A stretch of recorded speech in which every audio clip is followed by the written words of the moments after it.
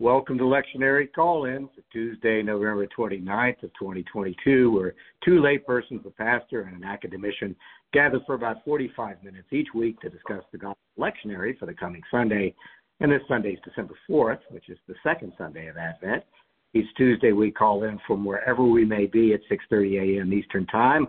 And, of course, for our friend Charles Willard, who dials in from Minnesota, that's 5:30 a.m. Our team is Slowly working... now. Oh, boy. Our team is working to be faithful to year A, and that puts us in the Gospel of Matthew on Sunday. We hope this discussion will provide areas of focus and reflection. Here's how it works. We share perspectives independently after the leadoff person shares an approach or formative questions in advance, and then in this virtual discussion room, we share, encourage, and challenge each other. And here are the folks joining us in today's discussion. Sarah Mickelson from Tampa. Charles Willard, Minnesota. It's snowing. Bill Hull, St. Petersburg, Florida. And Don Upton, and I'm traveling today. I'm in Columbus, Ohio. And our lead for today is our friend Bill Hull. Hello, my friend. What's up? Good morning, team. I hope every one of us and those viewing and listening have a good Thanksgiving as we continue our journey through Advent.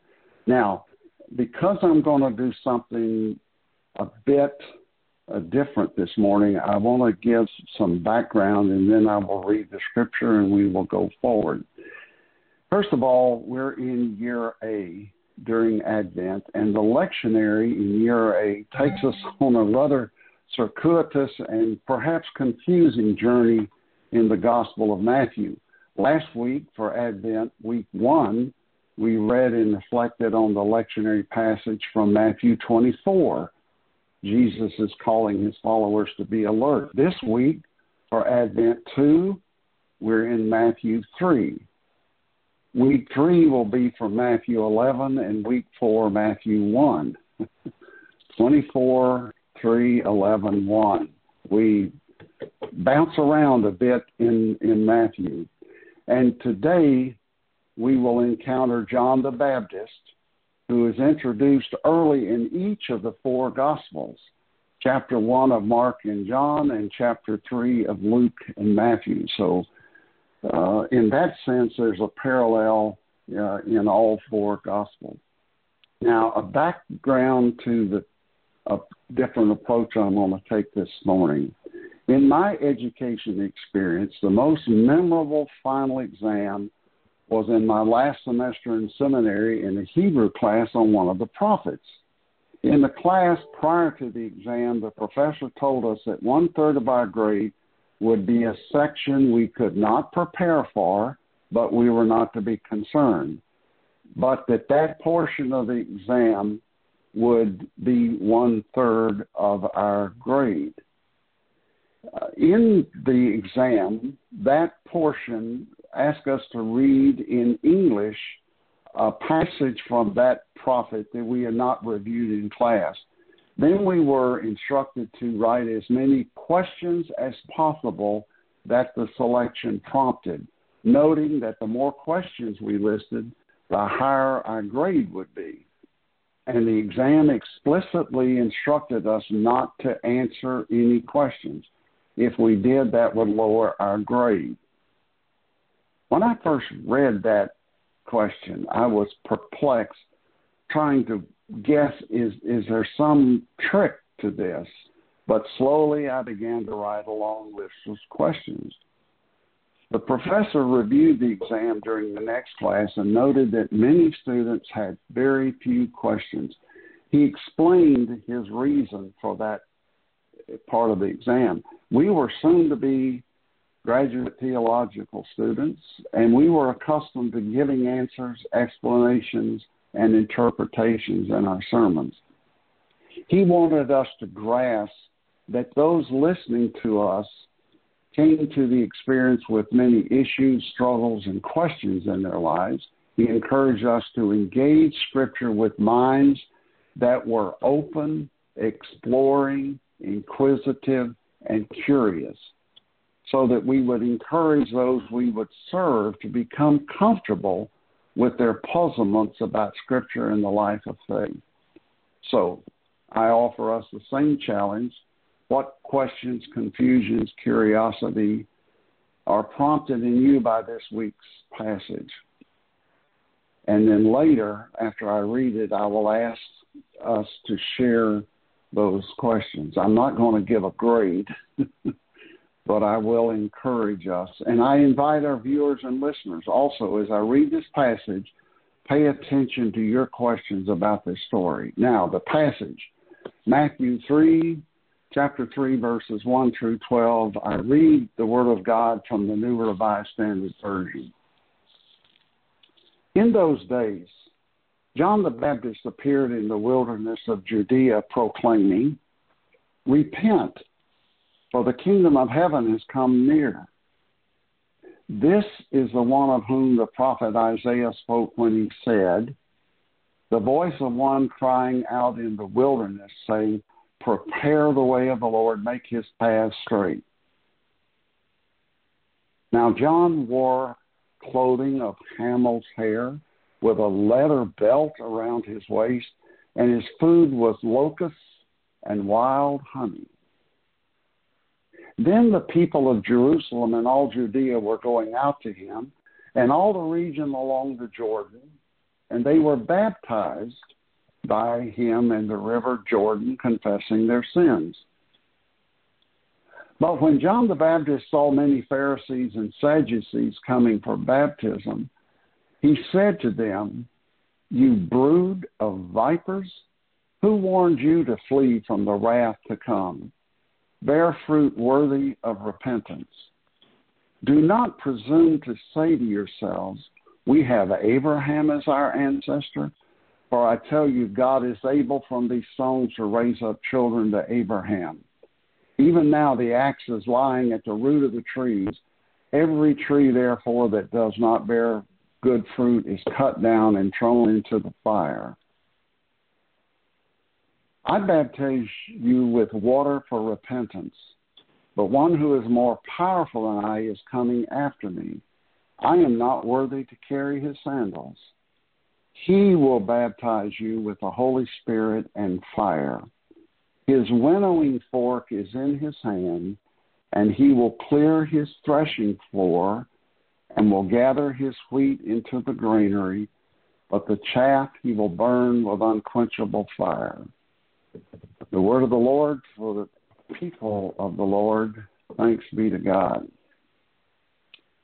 Now, I'll admit that what I'm suggesting is unusual and a challenging departure from our accustomed process, but I invite us to give it a go. First of all, Sarah, how many questions did you come up with? I got 8. 8. Don? I got 6. Charles? I copied Don. Okay.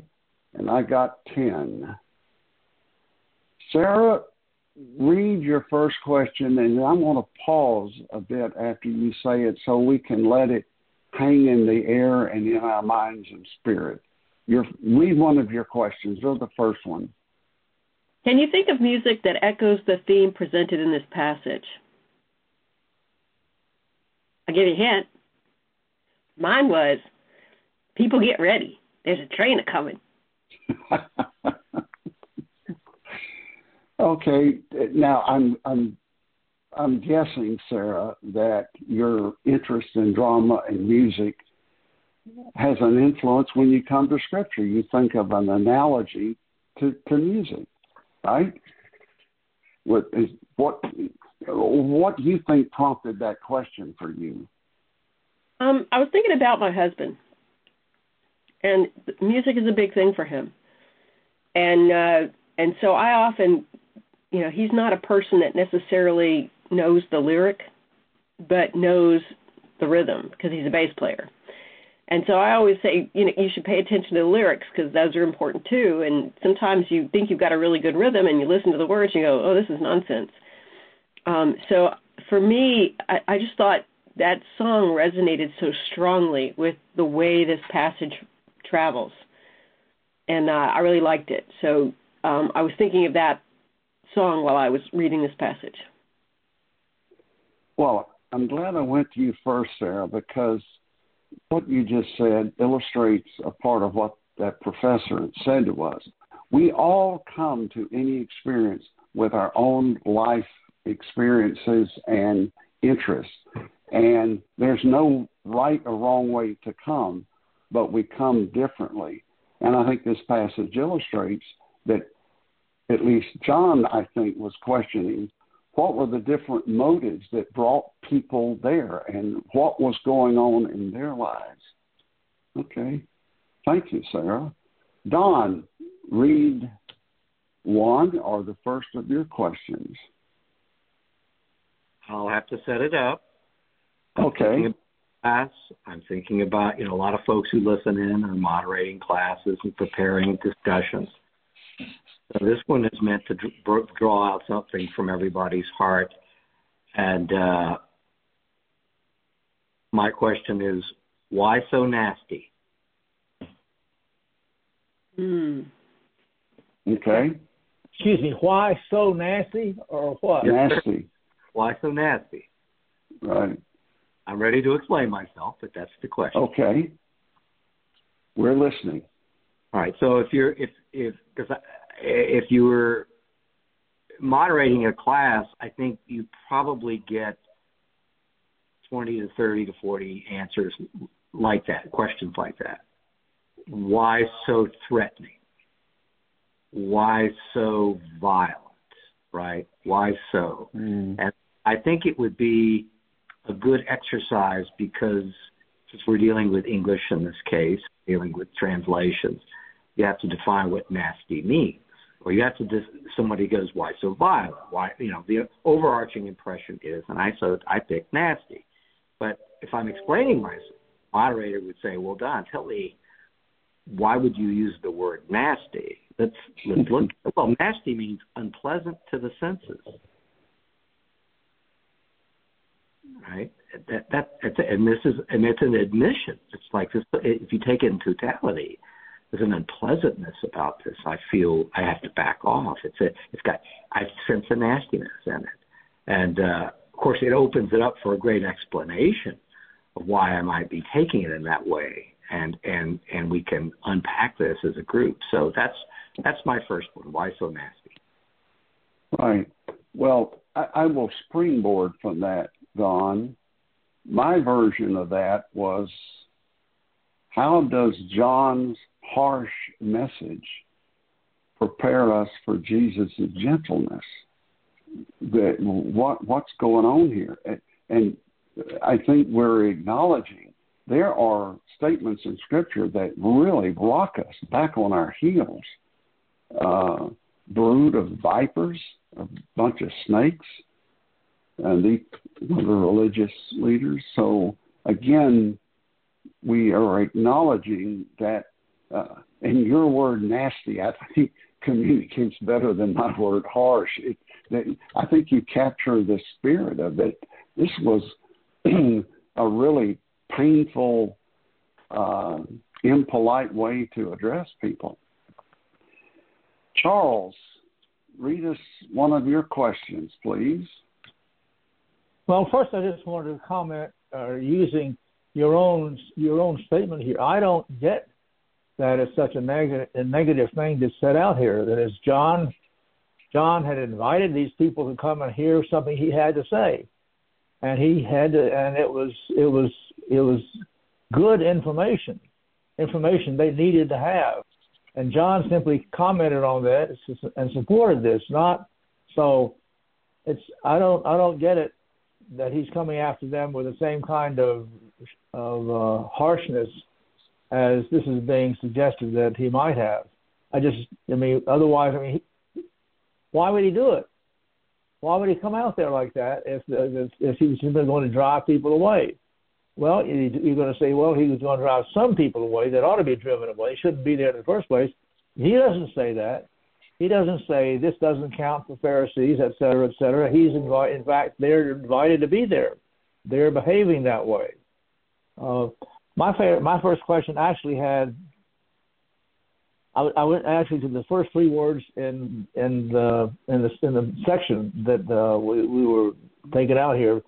In those days, and my question is, what is it that's unusual about those days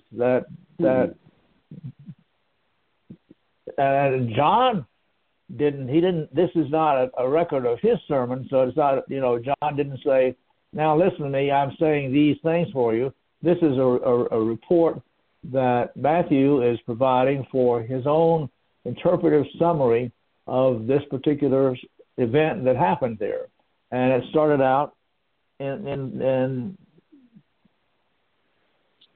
he's giving. He said, This is repent, for the kingdom of heaven has come near to me. But then you say, okay, so then how come they get dumped on in the later sections by another way of interpreting that? It's a great mystery. But it starts out in very positive. In those days, John the Baptist appeared in the wilderness in Judea, proclaiming, repent. He didn't say, sorry, those of you who are Pharisees and Jebusites, etc., out there, and this is not for you. Go away. He doesn't say that. Everybody who is there is invited to come down and to be baptized. That's a wide open invitation, and you shouldn't forget that when you find out what things are going to happen for some of these other people. Very good. You're right. The timeliness of something is important in literature and whatever. Why at that juncture in time? Back for a moment to the question about harshness and nastiness. Frederick Dale Bruner, in his commentary on this passage, has a quote that captured my attention, and I wrote it down. A love that pampers injustice is not lovable. John wasn't pampering injustice. All right, let's see. I will read one of my questions, which really has two parts. Why, it's sort of like your timeliness question, Charles. This is a location question. Why was the ministry of John the Baptist in the wilderness? And where is my wilderness?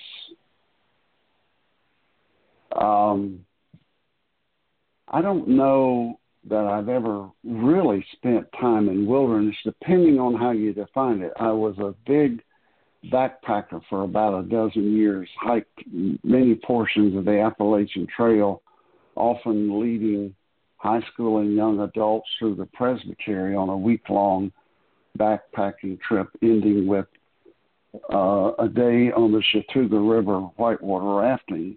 I guess you could call that wilderness. If it qualifies as wilderness, I tend to think of wilderness as a desert. There is something different about being away from all the usual luxuries, amenities, etc. For example, this may sound silly, I love coffee. And the first couple of trips, I took instant coffee. Yuck. I then went to Bill Jackson's. I assume it's still open here in St. Pete. That is an outdoorsman's mecca. And I found a small version of the kind of percolator I had seen growing up with the little glass top and the little thing. And I could make about 2 cups in that, and it was made out of aluminum. And I took it and had the ground coffee with me and would make fresh brewed coffee in the morning. Some of the youth even wanted some, so I allowed a little luxury. But for the kids, the first couple of nights were usually very disorienting. By the way, we parked the van at the ranger station where we would end up, and I made everybody put all their electronics and lock them in that van. If you want to know what disorients youth and young adults take away their electronic devices. So it disoriented us tremendously. And yet my protocol was at night in a safe place. We camped by water. We would build a fire and sit in a circle, and I would simply invite them to talk about the day. And as the week progressed, some very profound things began to happen. And there were times that you said, you know, I've never done this. Left to myself, I wouldn't have done it, but I'm beginning to discover some things about myself that I hadn't and maybe wouldn't discover any other way. I don't have a definitive answer, but I have some, at least, limited awareness, perhaps, of why John went into the wilderness. Any other thoughts on wilderness?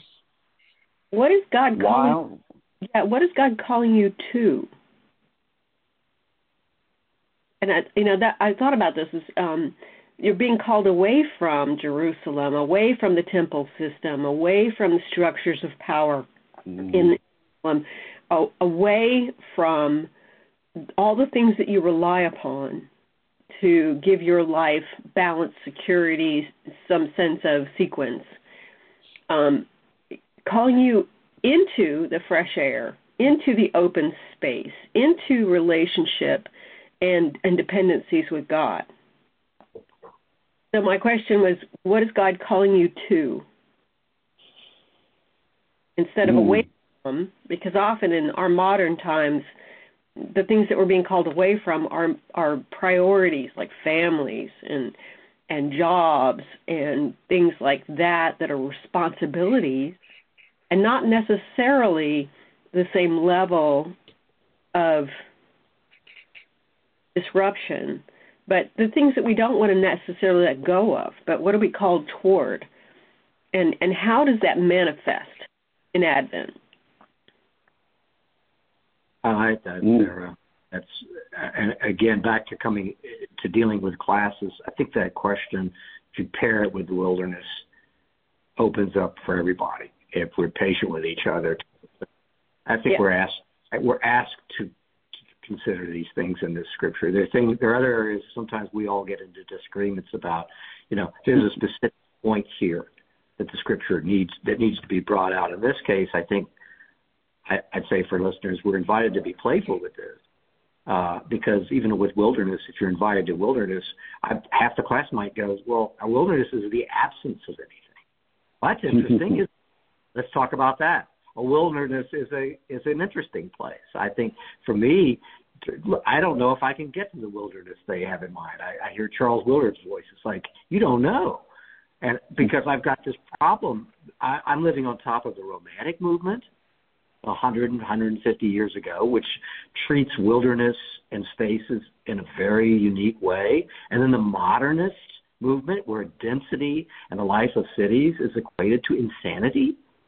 I mean, is it good or bad? But it sure allows every individual to approach this. And I think that's why the writer of Matthew gives us these tangible things like, what does the air feel like? And what is wilderness like? And what does walking feel like? That we can all talk about that with each other. Well, it also gets at another question I have, but it's congruent. Everything about John seems to be counterculture. What he ate, what he wore, where he was, and your point, Charles, that the timeliness, his message, content, and tone, however you want to characterize the tone. And now my question was, how is the simplicity and asceticism of John the Baptist instructive for me today? And then I remembered, later in Matthew, in chapter 6, in the Sermon on the Mount, Jesus tells his followers not to worry about what they will eat, drink, or wear.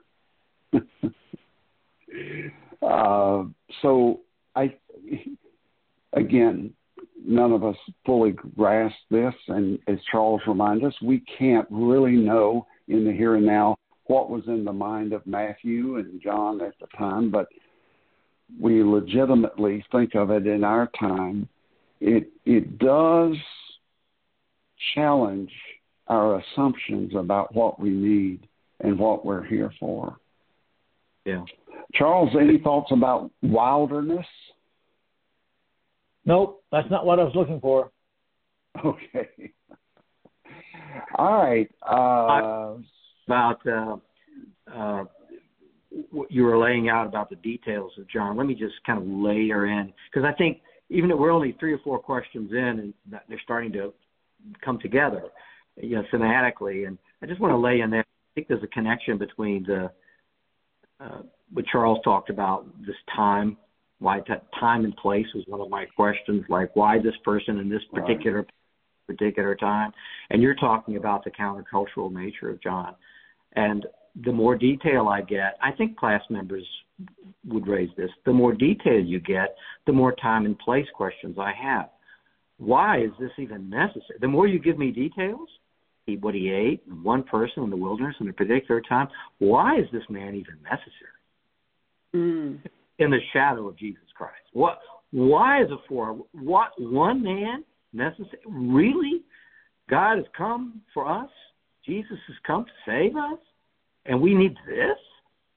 Now, I'm raising that, I think, as a legitimate question, but also it creates counterpoints. Sarah even raised music. So I'm going to use counterpoint as an analogy in terms of that, too. So I just wanted to layer in that other point. You talking about the details of this man and what he's wearing, really? Really? Now, I can give you a couple of reasons. We need a herald. We need an Elijah. This person steps into that role. We need a fulfillment of the scripture that was promised in Isaiah. We need to have that, if you will, counterpoint to wake us up, if you will, and invite us to you've got to come see Jesus. I mean, we're going to hear this in the voice of the disciples shortly. You've got to come see him. I think I found him, the Messiah. You've got to come see. I'm thinking of Philip, that sense of here we are. We're at that moment. This is that moment God's been waiting for. This is that moment. So I think we need a herald.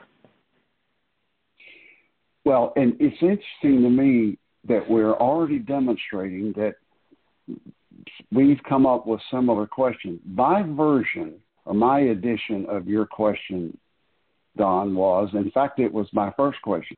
Why did Jesus need someone to prepare the way for him?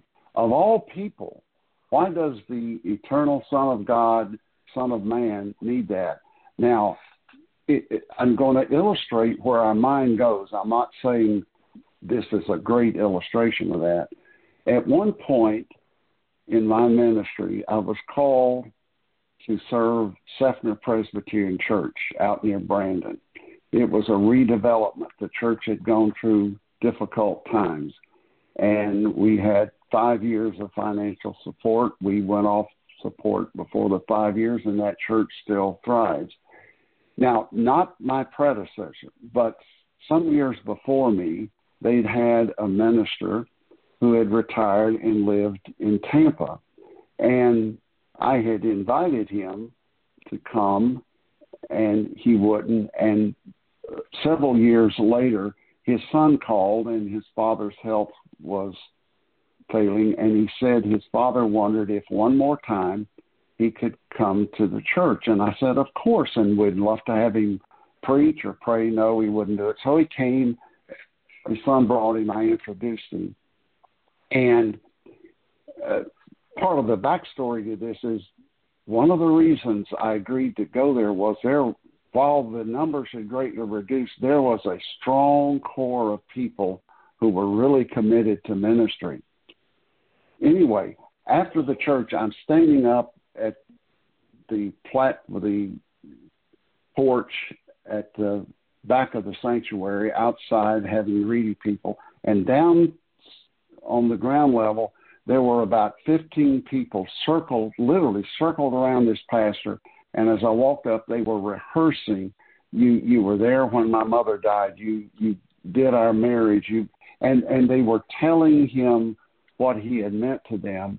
And I stood back within earshot, and I thought, I am building, hopefully, on the foundation he laid. He was a great pastor and loved people. And I thought, not that I thought I was doing it alone, but I just had that sense of a great cloud of witnesses and that someone had prepared the way, and hopefully I could continue that. So it's just a reminder that it's not just one person. Even the Son of God, for whatever reason, needed someone to prepare the way for him. And I think what you emphasized, Sarah, is certainly biblical and appropriate. All right. I find this exciting. Sarah, another one of your questions, please. What are the modern equivalencies to Ancestry that we're often using as security systems in this modern time?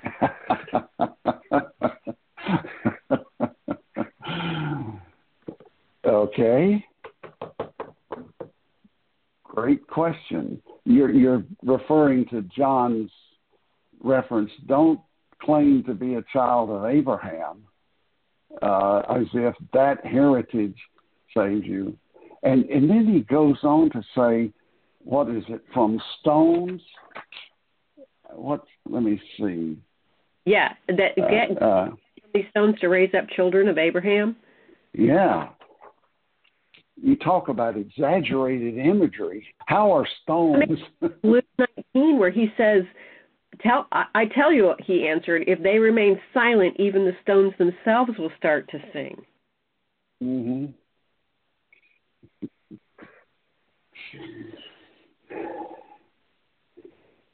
Yes. Read your question again, Sarah. I liked your wording. What are the modern equivalencies to Ancestry, which are often used as security systems in our time? And one of my responses would be denominationalism.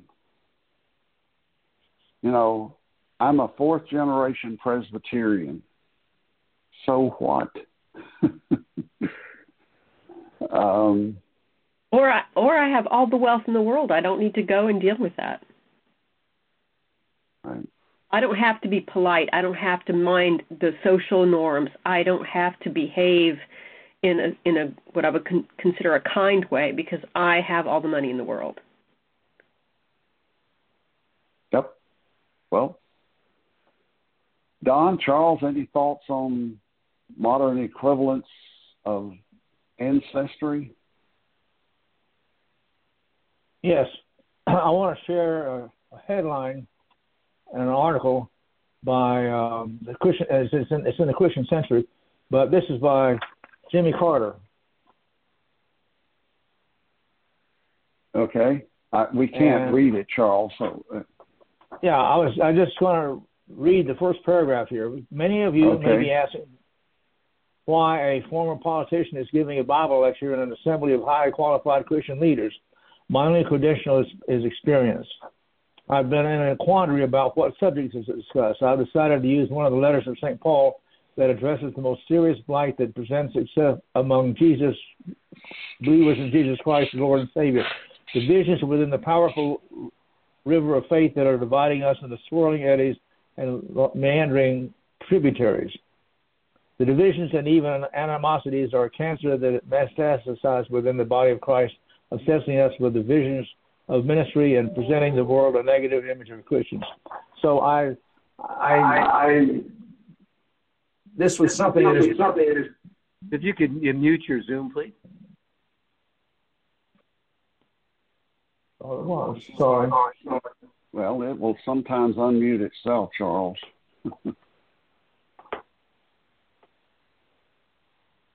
There you go. Is that better? All right. Yes. In any case, this is something that simply fell into my hands when I was reviewing what might be up for today, and I pulled it out, and it struck me that here's a message from our past. This was in, 2005. That's a long enough time ago to have matured, I think. and I think it speaks well for us. It's Why do we get it powerfully, now, for example? yeah. I think President Carter was right on. Right on. We well know this dividing among Christians is very contemporary. A major denomination now is going through a two-way, maybe eventually a three-way split. Yep. Good question, Sarah. I will offer another one of mine. John the Baptist said he gave a water baptism for repentance, but that the one who would follow him would baptize, quote, with the Holy Spirit and fire. Are there two baptisms? What does it mean to be baptized with the Holy Spirit and fire? And as I kept rereading the passage, I noticed that the word fire appears 3 times. In verse 10, every tree, therefore, that does not bear fruit is cut down and thrown into the fire. Verse 11, which I quoted, baptizing with the Holy Spirit and fire. And then in verse 12, the chaff will burn with unquenchable fire. A powerful, in some ways, destructive imagery. So are there two baptisms, and what does it mean to be baptized with the Holy Spirit and fire? And also it occurred to me, at least in my simple mind, there's a paradox. Fire and water. We use water to quench a fire. So it's just a playfulness about water baptism and yet baptized with fire. I don't know. I'm still puzzled over this one. Actually, I don't think there are two baptisms, but John seems to say there are sequentially two different baptisms. I have a thought I'll throw into this mix, and I'm going to quote Neil deGrasse Tyson. You matter unless you multiply yourself by the speed of light squared, and then you is energy. My thought being that being baptized by the Holy Spirit and by fire means you're going to be filled, you're going to be immersed in the Holy Spirit, and you're going to contribute your energy into the growth and the Spirit for others. So fire being a consuming energy, something that would transform the original to the energy of the whole group, or the warmth, the heat of the whole group. I'm thinking of fire from that perspective rather than a retaliatory experience like going to hell. You know, we imagine this place, this inferno of Hades, and there's this sense of that it has judgment associated to it, and I'm not sure that we have that in this passage. I think that the baptism by spirit and fire will be to God's purposes, and that we will grow or transform to something that will feed or give energy to everybody else. Okay. So you see it as an equipping and enabling and empowering experience. Right. Well, for the purposes of God, for the growth of the story and the connection of the message. Here. Right. Don, any thoughts on this? Just kind of cut across all the questions. I think for class facilitators and moderators, there's probably a little prayer in order before this begins to be accepting of the question. I went with nasty just to make that point. And I think the duality of the baptisms, you know, we could throw in our own theologies, Christologies about are there two baptisms. It's like accept the question. And what I've learned because of what I do for a living is to prepare for that kind of conversation, there really are no more than 5 to 10 questions anyway. and everything falls under those. And so you can actually anticipate what the questions are in terms of harshness, wilderness, baptism, the individual in time, and everything else. There's 50 other questions that fall after it, but I think it gives the class some organization. And I want to just throw in, Bill, one more that I think is often in the hearts of folks that are coming back to this every year is someone threatening me here? I'm not asking. It's like, am I being threatened here? And it leads to great discussion and some wonderful answers. But you have to go to your methodology, Bill. You have to go there and create an environment where people know it's okay. You go, I just felt a little threatened here. Why would I feel threatened? What is it intended to do? Which invites us to disclose our own readings and misreadings. Thank you. And by the way, Don, I was listening to you, but it just occurred to me, because we're taking a different approach, I'm not mindful of the time, so I'm going to trust you. I doubt that we can go over all the questions. You will. Oh, we've got time. One more. Okay. Yeah. I'm just saying I don't have the usual mile markers that I'm used to. So, one more. Okay. Let me move to one that for me, was the most important question coming out of this. And it goes back to your characterization of the nastiness. Are there times or circumstances in our world, in the here and now, when the church or individual believers need to speak in John's style when he called the religious leaders, "You brood of vipers"? Now, I think there are. Acknowledging the risk of self-righteousness, the risk of becoming the scribes and Pharisees that John spoke so harshly to. An example.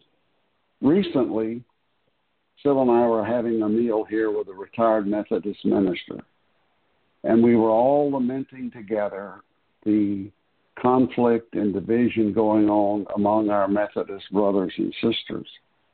And he made at first, surprising statement to me, but then we discussed it and I saw his point. He said, however, as sad and as unnecessary as I think this division is, not all dividings among Christians are bad. He said, for example, the Methodist Church split into North and South early on in the Civil War, and he said, I think they needed to. Slavery was evil, and the Northern Church said it is not biblical. We cannot abide that. Now, I had never thought of that. Are there times that we need to risk even division among Christians? And Sarah, you were in the class, Sunday school class Sunday, so you heard me say this.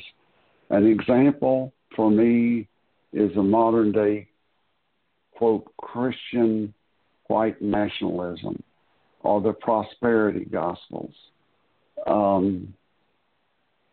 I won't, I don't have a platform, but I sort of identify with John the Baptist saying, you brood of vipers. That's not what Jesus Christ is about. That's not what we're called to do. So, are there times and circumstances in which we need John's style? I will listen to my brothers and sisters respond. My question was similar, but not the same. For a mature wheat, the chaff has served its purpose and is no longer needed for the wheat to grow. Wheat needs liberation from the chaff or energy from the burning of chaff to be transformed. What aspects have been outgrown in your faith journey that you might need to let go of, like chaff. And I think you're right. I think there's moments where we go, is that a necessary piece of luggage for me to carry on? Mm. Do I need that for this journey? Can I lay it down, or can I let it go? And it might be, that we need to see what's valuable to the growth of the kingdom of heaven and what's not valuable to the growth of the kingdom of heaven. And I'm not sure that we aren't asked to question that daily, but especially during Advent. I love the work of the editor. The editor's job is to make the language as powerful as it could be, but also as spare as it could be. Mm. And right. So sometimes the punch of the language is more valuable than the volume of the message, of the quantity of the words. So, I'm thinking about those particular moments that have been profound for me. And oftentimes I am challenged, like you are, to go, when do you need the John the Baptist tone? And when do you need the voice of God whispering at the front of the cave? When do you those pieces, how do those fit with your approach and your Advent experience? I liked your juxtaposing. I assume you were referring to Elijah, the still small voice, and then the voice of John the Baptist. God speaks in both voices. There's a whole sermon there. God speaks in a number of voices. Now, real quickly, and I want to hear from the others, I just looked at my notes, and again, Frederick Dale Bruner reminds us that Jesus used this phrase, brood of vipers, in Matthew 12 and Matthew 23. He refers to the scribes and Pharisees as snakes and vipers. Jesus spoke in the same way. Don, your thoughts? I think there's a caution here not to be like John as well. John is, and the way I'm approaching this is John is inviting people to an empty place, to a wilderness, to separate themselves from their lives, their love of ancestry, which we all have, the love of identity, and the desire to know, the desire to have the answers, which I think everybody can walk into that desert and be confronted with. And so I'm just going to put I'm not disagreeing with you, but I'm putting some distance between the catalyst, the analyst, the preacher, who, whether it's abrupt and harsh language or whether it promotes what today we would call Christian discernment in terms of our role, this is a very individual thing. And to Sarah's response to what I said is, why do I have to deal with this man? Why can't I face to face with Christ? I think the answer is maybe you're not able to do that you need a brother and a sister to be able to listen to, that you need to put myself in every assumption that I may make, any boldness I may have. And you're talking about a bold stand, Bill. That I'm going to set that aside and listen. And I think this is applied to Advent. It is a harsh, nasty Advent, isn't it? That, I would put these words, which is like, well, I'm going to begin the season in a week, not now. I'm going to begin this holiday season not till the 15th. So we're going to start early this year. I know, actually, this verse tells me that's a ridiculous thing to say if I believe in the Advent story. The Advent has begun. Advent is happening. And he's using harsh language to go, this is happening right now. One man in time standing there in a place absent of a lot of stuff is letting me know it's already happening. And I don't know if I have anything to say to that, except, I don't get to choose. Advent's happening, and there's baptism taking place, and off we go. So I'm just not disagreeing with you, but I'm this is more of a scripture of standing down than standing up for me. An unpreparedness for Advent is what I'm confronting. And we've got about a minute more, Bill, so you can wrap up in any way you work. My last comment would be one I think could make a case from Scripture that not everybody's called to be a prophet. So we may need to make sure if we're going to speak like John the Baptist, the Lord is really calling us. Thank you, colleagues, for what I found to be a very engaging conversation, and I hope it will be helpful to our listeners and viewers. Thank you. Thank you. And for those listening in, Palma City Presbyterian Church that makes this podcast possible is at 3501 West San Jose. That's in Tampa, Florida. For more information, you can go to palmacia.org. That's PALMACEIA.org. We always commend that to you for other studies, messages, outstanding sermons, wonderful music, opportunities to take communion. So check that out. And you're always welcome, and we'll see you next time.